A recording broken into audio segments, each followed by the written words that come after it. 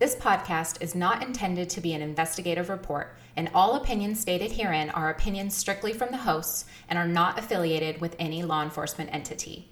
This is a true crime podcast and may contain information that may be disturbing to some listeners. Audience discretion is advised. Welcome to Vintage Homicide, the true crime podcast being presented to you by two forensic scientists with a passion for the vintage lifestyle. We are your hosts, Miss Ruby Wild and Miss Mayday. We will bring you historic murders with special insight into the era and the forensics involved to look back at what crime solving may have been like. This podcast is benefiting the 501c3 Bombshell Betty's Calendar for Charity, which is a nonprofit whose mission is to raise support and awareness for veterans charities through community involvement, photography, and pinups. Today, we are going to answer the question, what's in the barrel? Nice one, Ruby. But seriously, on a serious note, this case is pretty gross. It really is, and I just had to roll with it. So we're talking today about Bela Kish. He was born in Hungary in 1877, and that's about all that we know about his early life. In 1905, he was living with another woman, Julia Peshidik, and they may or may not have been married. It's very unclear. They had two children together, and then randomly, Bela just decides he doesn't want to be a father anymore. So he moves to another town called Szentgota, which is just outside of Budapest. He was renting a little cottage there, and this was at about 1912. So this is the year that he met and married a woman named Marie. She was 15 years younger than him, so he's in his early mid-30s. That would put her at maybe 15, so normal for the time. What he didn't realize is later on in this year, Marie had taken up with another gentleman, like an artist, and he told all of his neighbors that his wife left him for another man in December of 1912. So they had been married for less than a year, and she just was gone. So Bela was known as one of the most eligible bachelors in this wonderful town. He was, according to the time, very handsome with his blonde hair and blue eyes. He owned and ran a tinsmith business. He loved to throw parties, so, he's like the Gatsby of his time. And it was around this time, because his wife had left, that he decided to hire a housekeeper. Her name was Miss Jakubik.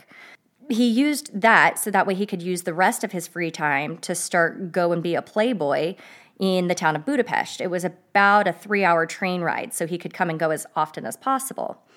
He also was known to have a revolving door of women in his life, where some people claim that they never saw the same woman on his arm more than once. So he also was a little bit, eccentric. I was trying to think of the word. He was eccentric, and he started stockpiling these metal drums on his property. And the neighbors start noticing it, and they call the cops because they think that he's storing illegal alcohol. So the cops show up, and they see these barrels on Bela's yard, and they basically asked him, what's in the barrels? Hence the intro. And he says that he is stockpiling gasoline because he can tell by the tensions that are starting that a war is going to break out. And so he's trying to prevent a gas shortage. The drum was soldered shut, so the cops just took his word on it and left and believed Bela's story. So that's everything that leads up until 1914 when World War I broke out. And Miss Mayday, you want to tell us about what's happening at this time? So in 1914, the First World War began, and it was centered exclusively in Europe, and it was essentially the Central Powers versus the Allied Powers. The Central Powers consisted of Germany, Austria-Hungary, Turkey, and Bulgaria, and they were fighting against France, Britain, Russia, Italy, Japan, and then ultimately the United States when we entered the war in 1917, which consisted of the Allied Powers. So at this time, Bela, being an eligible male who could have potentially served in this war, was most likely this was going to be his fate, that he was going to be sent to fight on the front. So speaking of World War I, and this is a very, heavy subject, so we're going to try to lighten it up a little bit and kind of talk about a fun fact. So at this time, fashion was being heavily influenced by military utilitarianism. Basically what that means is that fabric that was being used was more cotton-based. The fashion lines started becoming more simple and utilitarian, things that you could kind of easily manufacture and on a large scale. And at this time, British officers started buying trench coats, and they were being developed around the mid-19th century as a functional part of their uniform. And trench coats were nice and often utilized by officers because they were lighter than the normal coat that was issued by the British Army. They were water resistant and they were khaki colored, so that was good for camouflage. And these coats, trench coats, were meant to keep them warm and dry while they were in the trenches. And so this coat became so popularized once Hollywood started adapting it as a standard uniform for detectives that Burberry basically started making them as a part of their normal high fashion of the day. I love finding out the origin of words, so thank you for that. Yeah, so who would have not thought that a trench coat is really actually part of a military uniform? Well, thank you. So in 1914, Bella volunteered and he went to go fight World War I. He left Miss Jakubik, his housekeeper. He left his housekeeper in charge of the house while he was gone fighting in this war. So this is 1914. He still hadn't returned or communicated until 1916. So keep in mind, Bella had been renting this property. So the landlord is basically saying, all right, this guy's never coming home. He might have even died in World War I. So I'm going to go get the house ready so that way I can rent it out again, start making some money. The housekeeper had kept the inside of this house immaculate, but the outside had gotten overgrown, and so he had to work on clearing some of that out. As he is clearing this out, he finds some of these barrels. He gets one of the neighbors to start moving these barrels because he wants to get them off the property so that way he can rent out this house. Well, they accidentally puncture one of the barrels, and they're hit with a putrid smell. And I can say from experience, I have had a human body in a barrel decomposing, and that smell it's almost indescribable, and it's definitely unforgettable, and it is something that will make you flee immediately and come back with reinforcements. There is nothing else that smells like decomp, especially once it's been contained in a barrel. So these guys immediately, without even looking in the barrel, call the cops. The cops come and they start opening the remaining barrels. And what was inside of these barrels? Inside these barrels, so they started with 7 visible metal barrels that were there, and each one of these 7 barrels contained a preserved body of a woman stored in wood alcohol, which wood alcohol is also known as methanol or methyl alcohol, and back then it was commonly referred to as wood alcohol because it was only produced through the destructive distillation of wood, so hence wood alcohol. It is basically used as an antifreeze or a solvent, as a denaturant for ethanol, but it is unsuitable for drinking, unlike normal ethanol, aka alcohol that we all imbibe to have a good time or loosen up or whatever.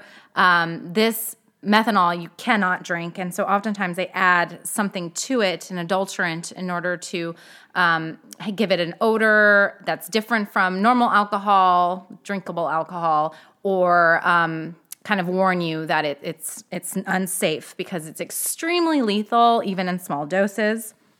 It's very similar to embalming fluid. It actually can contain the ratio of formaldehyde to methanol varies in embalming fluid, but it's basically a part of the recipe for embalming fluid. Hence why when these barrels were opened, these women's bodies were essentially pickled. They were preserved. And not sure why he chose this method of storage instead of just merely burying them on the property. But it was, I guess, a clean way to avoid any odor, contained in these barrels until those barrels were opened. And once they were opened, it was terrible. So, like I said, or like Miss Mayday said, that these bodies were pickled. And so they're appearance was actually preserved, as was their clothing and things along those lines. Well, they decided to search the rest of the property, and they found a total of 24 barrels, 23 of which contained the bodies of women, and 1 barrel contained the body of a man. And they were all stored in this wood alcohol. So some of these decedents were found with ropes on their necks, and some were found with 2 puncture marks on their neck. And these 2 puncture marks, it was believed Bela used, allegedly, it was Bela, to drain the bodies of blood. So by doing this, he was draining the bodies of blood, then submerging them in this wood alcohol. So in a sense, he was embalming each one of his victims. So that's also how he got the name the Vampire of Cincotta. Yeah. So he wasn't actually drinking the blood. He used the tools from his tinsmith business to actually make these puncture marks. So he was not actually a vampire, as far as we know. Right. Because maybe they do exist. Who knows? And maybe Bela was one. So because the housekeeper had been at this property for 2 full years with nobody else living there, the police thought she must have been in on it. And she was also the beneficiary of Bela's fortune in the event of his death. By now, it is rumored that he has died in World War I, but there's no confirmation as of yet. But through all of her help that she gave to the police and all of her claims that she was completely innocent and had zero knowledge of what was happening, she was cleared. But she took the police on a tour of the property to everywhere that she had access to.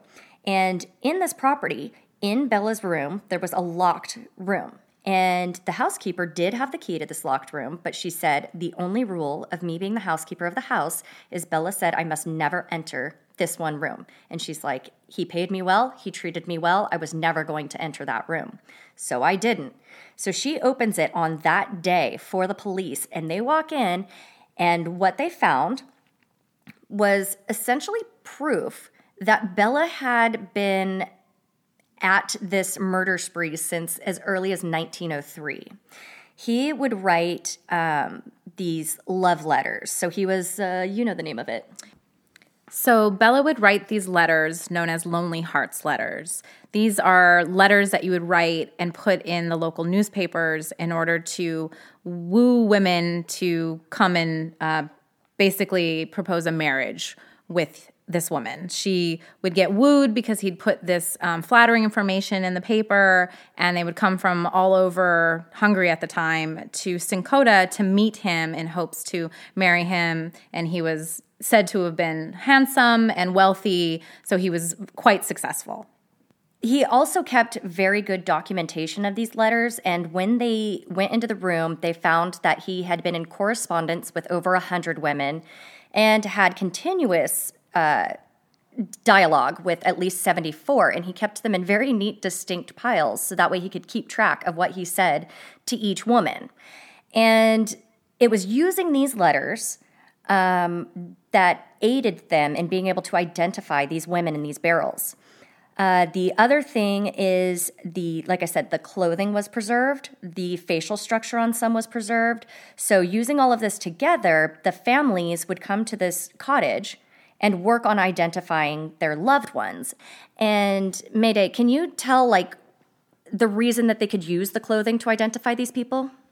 So back at this time, I don't think that they were using clothing analysis as we would today, where we would be doing fiber analysis and fiber comparison.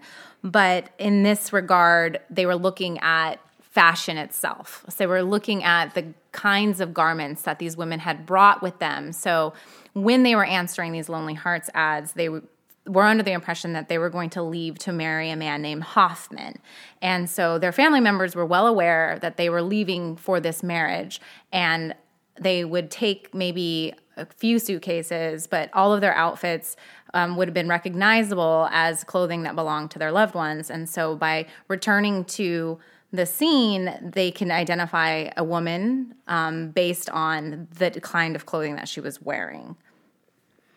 So for many of these cases, Bela had forced the women to write home to their families, stating that they had broken up with their loved one and they were moving to America. And in the cases that Bella couldn't force the women to do it, he would write these letters themselves. So anybody that's in the question documents field would be able to do handwriting analysis and be able to determine if these letters are the products of the actual individuals that should have been writing them. So that's another reason that they honed in on these families that had these missing loved ones of these women that stated they were moving to America and then were never heard from again. So we did figure out that one woman and the man is believed to be his estranged wife, Marie, and the lover that she met within their first year of marriage. Another woman in the barrel is believed to be his first wife-ish, the one that we don't know is a wife or not. And that one, she was identified based on the clothing that she was wearing as well. So Bella, as Mayday was saying, he would try and get these women's money and have them disappear. So a couple of the letters, he has swindled these women out of money, and two of them decided to bring him up on charges for taking their money. Well, miraculously, the charges got dropped when the women didn't show up for their court dates. So it's believed at least two of these women in the barrels are also those women as well. So now that the detectives have all of these barrels, all of these decedents, the letters, they've got all this proof, now they have to find Bella. But remember, it's believed he may have died in World War I. So the detectives are not convinced, no body, that he must not be dead. So they set off to verify that Bella has actually died. So the last official report of Bella was that he was in a military hospital in Serbia where he allegedly died of typhoid. However, we believe that he faked his own death by moving another soldier into his bed and then fleeing. Well, this kind of would have worked back in the day because if you figure each person might have 3 photographs of themselves throughout their entire lifetime. So who could really verify that this decedent that died of typhoid after war in 2 years is the owner of this house? But the detectives were not convinced that this other body was Bella because apparently he picked a soldier that didn't look anything like him, had no resembling features. So Bella's on the run. And we only have rumors for what happened to Bella after he went on the run. So one of the rumors, which really doesn't hold water, is that he was actually the dead soldier. But like I said, they were so different. The decedent was in his 20s, and by this time, Bella's in his 40s. So that's far-fetched. Another rumor is that he died of yellow fever in Turkey. Another theory is that he was imprisoned in Romania for burglary and never released. In the 1920s, the French Foreign Legion stated that they had a soldier by the name of Herr Hoffmann, which was one of the names that Bella used in his Lonely Hearts letters. And he claimed he was great with a garrote. I think that's the name. Right. Yeah, we talked about this several times and how we pronounce this tool. And essentially, what is a garrote? A garrote, the easiest way I can describe it, if you've ever seen somebody cut a gigantic wheel of cheese using a wire strung between 2 wooden handles, that's a garrote. And he would use that on the throats of these women, which is why some of them were found with rope around their neck. Well, this Herr Hoffmann in the French Foreign Legion claims he's great with a garrote, so how would he know it? So the detectives go to the place where he was stationed, but he deserted the French Foreign Legion by the time the police arrived. Then in 1932, there was a police detective in New York who claims he saw Bela Kish exiting the subway. I'm very wary of this because this is so many years after the fact. How would he have known what he looked like? His looks had to have changed by then. So this one seems as far-fetched as the fact that he was the dead soldier. But this police detective claims that he was working as a janitor. The only thing that adds merit to this one is the janitor had fled by the time the police arrived. But that could also mean he was wanted for other crimes, and so he saw the police come in and he fled. So, long story short, this is a man who got away with murdering 23 women and 1 man. Nobody ever saw him again. So I tried to look up and see if you could go and visit this cottage today, because I'm weird like that. And the address was 9 Kusith Street in Secota, and I cannot find any reference to that location currently to this day. So I guess we'd have to go to Budapest and find it. Don't mind if we do. So, Miss Ruby Wild, going back to your introduction, what's in the barrel? Bodies. The answer is always bodies.